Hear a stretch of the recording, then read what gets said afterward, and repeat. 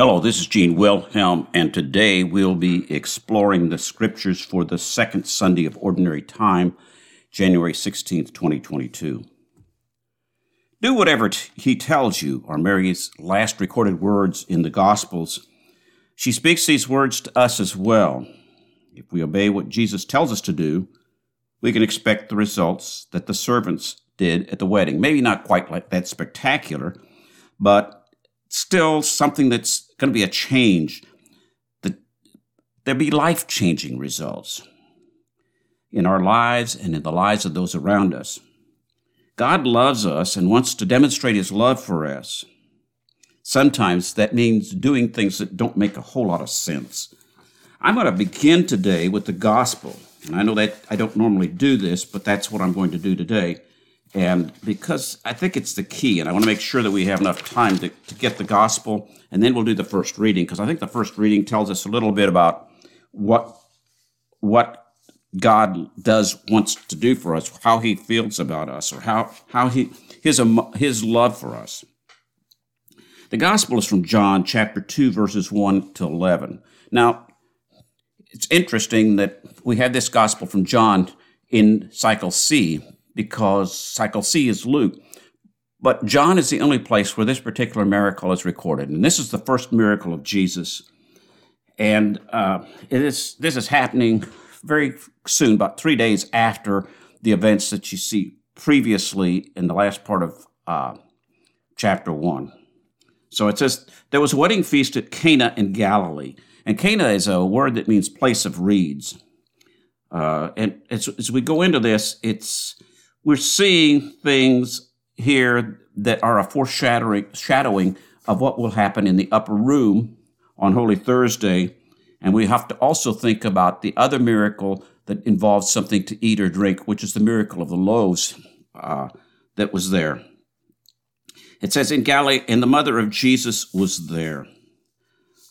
That's interesting. It's this, the note in the New Jerusalem Bible tells us that Mary is present when Jesus first manifests his glory. So this is the first miracle that he's doing. She's there. She is there at the cross.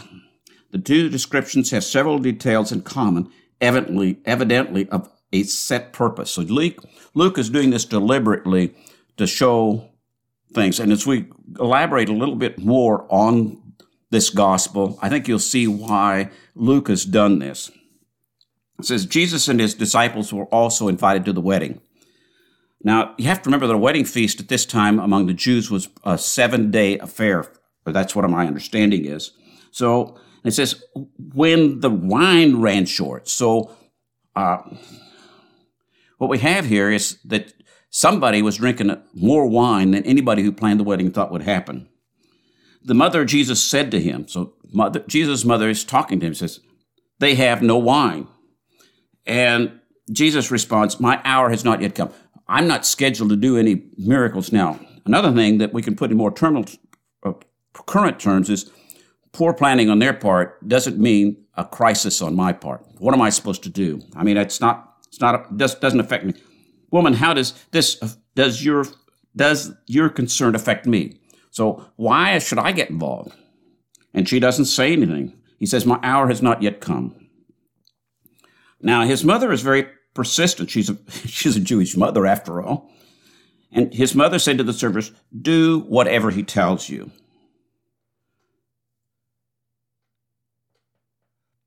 Now, what we have to see here is this is pretty bold. She's talking to the servants. They aren't her servants. They're the servants of the guests, yes, but they are employed by probably the father of the groom or the father of the bride. I'm not clear how that worked in Jewish culture. So, and whatever the servants are doing here, she's telling them to do something that Jesus tells them to do. And it's obviously not for their benefit, but for the benefit of the guests and the bride and the groom and the family of the bride and the groom. Now, we can take a look at that, and we can see that that Jesus is doing something strange again. So if we look at note C, it says, this is an unusual address,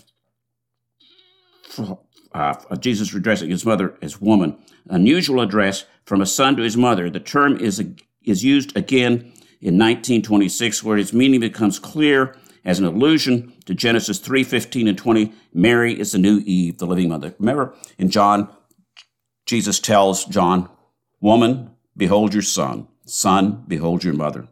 And so this is tying back to the fall. So it's telling us that Mary is the new Eve, and there's some kind of a redemption, some type of a thing is going to happen here that is going to be a redemption from the fall. Now, there were 6 stone water jars there for Jewish ceremonial washings. If you look at, let's step back a bit. There's another time that we see where somebody's told to do whatever he tells you to do, and that's when Pharaoh had Joseph in charge of all the things in the land, and the famine was going to exist. When all the land of Egypt was famished, the people cried to Pharaoh for bread. And Pharaoh said to all the Egyptians, go to Joseph, what he says to do, do. So it's not unusual for this type of a command to be given. And in the case of, in Genesis, we see it's the Pharaoh. Now, so there were 6 stone water jars there for ceremonial washings. These are for purification of things. Now, the Jews were very scrupulous about this. Jesus observed that in Mark chapter 7, verses 3 and 4. It says, for the Pharisees and all the Jews do not eat unless they wash their hands, observing the tradition of the elders. When they come from the marketplace, they do not eat unless they purify themselves. And there are many other traditions which they observe, the washing of cups and pots and vessels of bronze. So there's a very scrupulous thing on the part of the Jews for these ceremonial washings. And Jesus had talked about that, another place where he talks, you clean the outside of the cup, but you don't clean the inside. So it's very much external. And you have to, this is water for purification. It's not even drinking water. So it's water meant to wash the feet and the hands and whatever else needs to be done. And each of these jars, each holding 20 to 30 gallons. So you've got 6 times 20 is 120 gallons. 6 times 30 is 180 gallons of water here. Jesus told them, fill the jars with water. Now, what we see here is a concern that Jesus has for this couple, and that they not be embarrassed in any way or shamed. And we have to understand Jesus is showing a concern for them, and Jesus wants to show that concern for us. Now, so he has that. Jesus told them, so they filled them to the brim. So the servants were obedient to Jesus. It's very clear that had the servants not been obedient to Jesus and filled the water jars and done what the next thing he told them to do, is there would not have been a miracle, because there was nothing to do. Sometimes when God asks us to do something, it doesn't make a whole lot of sense what he asks us to do, and it's maybe something that's very ordinary. And what we see in this gospel is that Jesus asks us often to take the water of our lives so that he can turn it into wine. He wants to take the ordinary that's in us, and he wants to transform us. That's the whole part. That's the whole thing of submitting to Jesus, that through the obedience to what God tells us to do, through what we hear Jesus tell us to do, if we are obedient to that, then God can work in our lives and transform us from something ordinary, something maybe not even pure, which the ceremonial water for ceremonial washings may not have been pure enough to drink, into something that is very valuable. And so we have to do that. So they filled them to the brim. Then he told them, draw some of the water out and take it to the head waiter. Now, if I were one of these servants, I'm not sure that I would have wanted to do this, because the head waiter knows good wine, and maybe this is your livelihood, and you give him some water to drink, and pretending as though it's wine and it's not really wine, you could really get in a lot of trouble with this guy, and this might be the last wedding that you ever work for him. But they did it anyway. So they took it. And I think that shows a lot of faith on the part of the servants. You know, Paul talks about us as being servants of the Lord. And maybe we are told to take ourselves somewhere or take what he's given us and do something with it where we might be embarrassed or condemned or ridiculed. And yet, do you do that? So they took it. And when the head waiter tasted the water that had become wine without knowing where it come from, although the servants who had drawn the water knew, the head waiter called the bridegroom and said to him, well, let's stop there a minute. Jesus took what was available, something of little value, and he turned it into something very valuable. That's what really, I'm going to repeat, that's what he wants to do in our lives. We may be small in our sight, but he wants us to be transformed into something that is of value, and people can see the glory of God through us. Okay? The head waiter called the bridegroom and said to him, everyone serves the good wine first. So they serve the good wine when the people haven't had enough wine, that maybe their senses are dulled, so that they get the good wine first. And then he says, and when the people have drunk freely, an inferior one.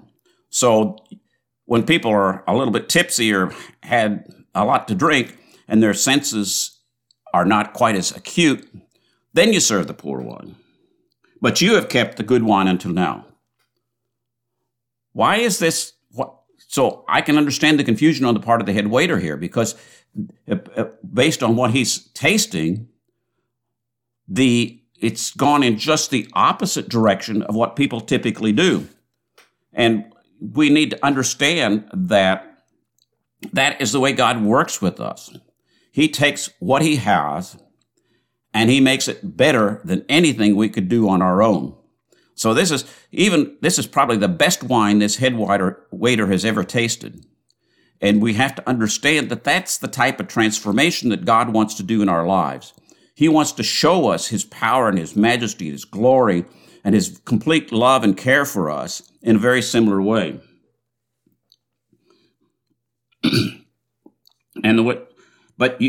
Jesus did this as the beginning of his signs at Cana in Galilee, and so revealed his glory. And his disciples began to believe in him.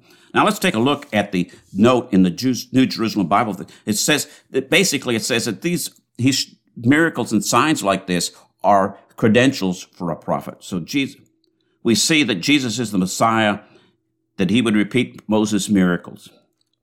Okay? Now, let's take a look again. Let's look at Luke chapter 22, verse 20. And this says, this is the Last Supper. And likewise, the chalice after the supper, he said after the supper, this is the chalice which is poured out for you, is the new covenant in my blood. So what we see in the new covenant, in the Last Supper, Jesus took the wine and changed it into the blood of the true Paschal Lamb, who would do the real purification rather than the symbolic purification that Jews were doing with the water. So I think it's significant here that you have the water for purification, which is the symbolic thing, in a way.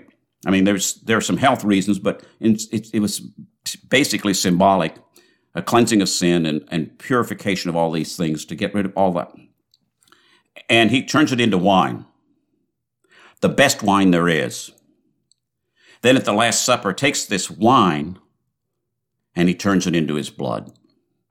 And that's the blood of the Lamb which reminds us of the Paschal Lamb, whose blood was placed on the doorpost the night of the Exodus beginning, and which saved the people of Israel.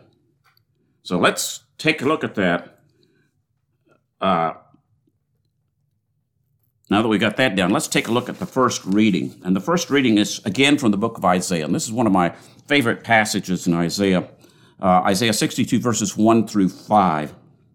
And what we have here is a situation in which the Israelites are really feeling sorry for themselves for what has gone on with their country. They're in captivity in Babylon, and they feel as though God has abandoned them. They got a real case of what we would call today the poor me's. And what you have God speaking through Isaiah here is, for Zion's sake, I will not be silent. For Jerusalem's sake, I will not be quiet. So God's going to keep speaking to them, even though they are preoccupied with their woes. He's going to talk to them. And he say, I will not be quiet until her vindication shines forth like the dawn. The vindication, so that everything is made right again. And her victory like a burning torch. Okay, so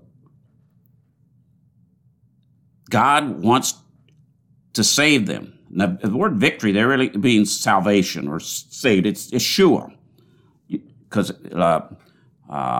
Jesus was Yahweh saves. So this is a saving, God's saving. And we need to do that. And that's a vindication. The word there is at tzedek, which means right. Things are set right. Things are set the way they ought to be. And he's not going to stop until he brings peace back to the people of God. Okay, so nations shall behold your vindication. Now, it's very key here again that it says nations, because that word nations is goy, which means the Gentiles. So it's not just the Jews that are going to see that God has set things right for his people. And it's not just that he's going to set the things right for the people of Israel. This is really an allusion to the fact that God's salvation is meant for all mankind. Again, if we look forward into Acts, where Peter is at Cornelius' house, Peter sees that God is not, the salvation that came through Jesus Christ was not just for the Jews. The salvation that God brought through his son, Jesus Christ, is meant for all people. And it's talking about that here. And we've all sinned and fallen short of the glory of God, Paul tells us. We all suffer from the sin of Adam and Eve that we see in the third chapter of Genesis. We all suffer from that, whether we're Jew or Greek. Paul talks about that. There's no difference there. We're all there. And all the kings, your glory. So why talk about the kings here? Because those are the leaders.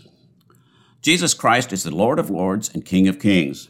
And it's saying here that they're going to have to recognize the glory of God, the glory of the real King of the universe that we celebrated on Feast of Christ the King, pronounced by the mouth of the Lord. So God is going to speak the glory that he's given to his son, and all the world is going to hear it.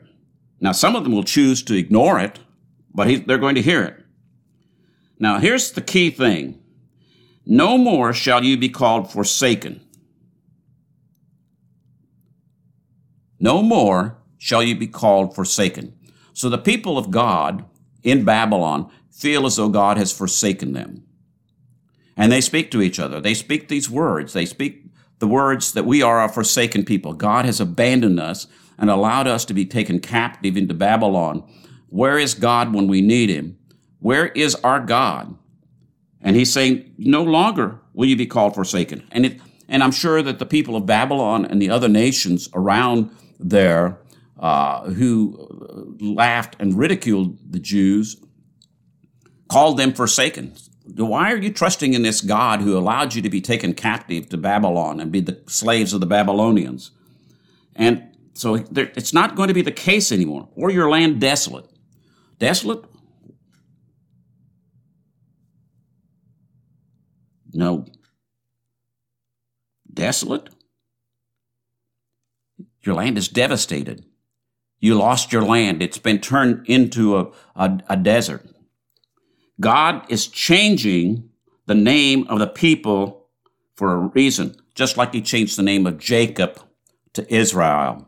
And why did he change the name from Jacob to Israel? Because Jacob had an encounter with God, and as a result of that encounter with God, he was no longer a trickster. He was no longer a usurper. He was a man of God. If we look at note B in the New Jerusalem Bible, on Isaiah 62, it says, forsaken Azubah, my delight, and I can't pronounce Hesphilah. These names conferred on Jerusalem and Judah because of their meaning are real names attested elsewhere in the Bible, and it goes on to talk about that. So it says, but you shall be called my delight. And that word delight there really means you're the ones that are going to be called who gives me pleasure, who I desire, who it is that I really want. You are special to me. It's what it's saying. You shall be called my delight. You know, in Psalm 37, verse 4, it says, if you make Yahweh your only joy, if you delight yourself in the Lord, he will give you the desires of your heart. Here it's saying, it's turning it around, and it's saying, God delights in us. God loves us. We are his children. There's nothing we can do that he won't want to have us. Isaiah 60, verse 15 says, you shall leave your name for my chosen to curse, and the Lord will slay you, but his servants will be called by a different name. So there's a name change that's going on. God wants to do something different. Hosea 2, for the Lord delights in you, and your land espoused. So again, we have this sense of this bridal situation that God is talking about here. God wants to treat us as his bride. And who is the bride of Christ? It's the church. It is the new Jerusalem. It is the new Israel. God wants us to be his bride. And as a part of that, we are a part of that, as a part of the body of Christ. For God delights in you and makes you your land his spouse. Hosea 2:25 says, I shall sow in her in the country to be mine. I shall take Lo Rumaha. I shall tell Lo Ami, you are my people, and he will say, you are my God. And this one's from the New Jerusalem Bible. I typically quote from the RSV, Second Catholic Edition. And the next quote is as well, and we're going to read this one right now. It says, this is Zephaniah chapter 3, verses 17 and 18. Yahweh your God is there with you, the war savior. He will rejoice over you with a happy song. He will renew you by his love. He will dance with shouts of joy for you as on a day of festival. I have taken away your misfortune. No longer need you bear the disgrace of it. So God is doing this for his people. As a young man marries a virgin, your builder shall marry you. And as a bridegroom rejoices in his bride, so shall your God rejoice in you. Isaiah 65 verses 18 and 19 says, rather be joyful, be glad forever at what I am creating. For look, I am creating Jerusalem to be joy and my people to be gladness.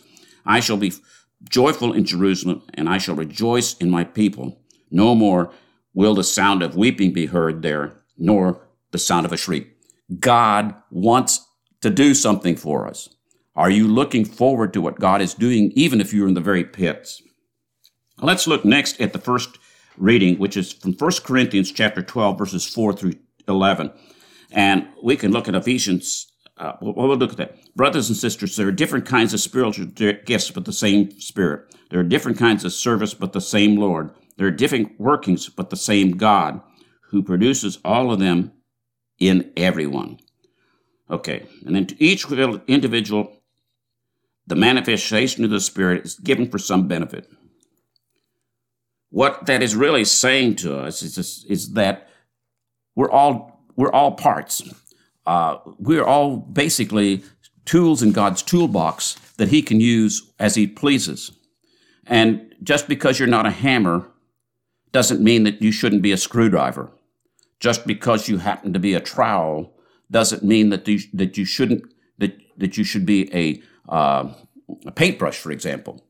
God gives this to us, but it's all for some benefit. And let's look at Ephesians 4:11 to 16. As his gifts were that some should be apostles, some prophets, some evangelists, some pastors, and some teachers, to equip the saints for the work of ministry, for the building up of the body of Christ, until we attain the unity of faith and the knowledge of the Son of God, to mature manhood, to the measure of stature and the fullness of Christ. Okay, so God gives us to us so that we can build up the body. Now, you can go back and you can look at Romans 12. I'm not going to do that one. But let's take a quick look. This says, to each individual, to one is given the manifestation of the Spirit, is given through the Spirit the expression of wisdom. And note D talks about, in the New Jerusalem Bible says, probably the guest of preaching the deepest Christian truths about God and God's life in us. This is the perfect teaching. See Hebrews 6:1. To another, the expression of knowledge according to the Spirit, same Spirit. This knowledge, New Jerusalem Bible says this is the gift of preaching. Oops, I got that. The gift, further one's gift of preaching the deepest Christian truths, and this one is preaching the elementary Christian truths. So a lot of it has to do with preaching. To another, faith by the same Spirit, and that's note F. And what the New Jerusalem Bible tells us is that it's a super intense faith, beyond just dealing. To another, gifts of healing by the same Spirit. To another, mighty deeds. To another, prophecy. And to another, discernment of spirits. And I want to talk about that a little bit. In 1 John chapter 4, verses 1 through 3, Beloved, do not believe every spirit, but test the spirits to see whether they are of God. For many false prophets have come out into the world. By this will you know the Spirit of God. Every spirit which confesses that Jesus Christ has come in the flesh is of God, and every spirit which does not confess Jesus is not of God. This is the spirit of the Antichrist, of which you've heard coming. Now it's already in the world. We can't just say that everything is there. I'm going to call it a quits there, because you can talk about the rest of them, and we need to just understand that God wants to do something tremendous in your life. And if you haven't heard God say something to you recently, get somewhere where you can get quiet and wait for God to speak. And are you willing to believe what God is going to say to you? Try it. Try the obedience to what he says, and be as surprised as those that we saw in the gospel. I thank you so much for being with us today, and I hope to be with you next week. And in the meantime, that God will richly bless you in every way.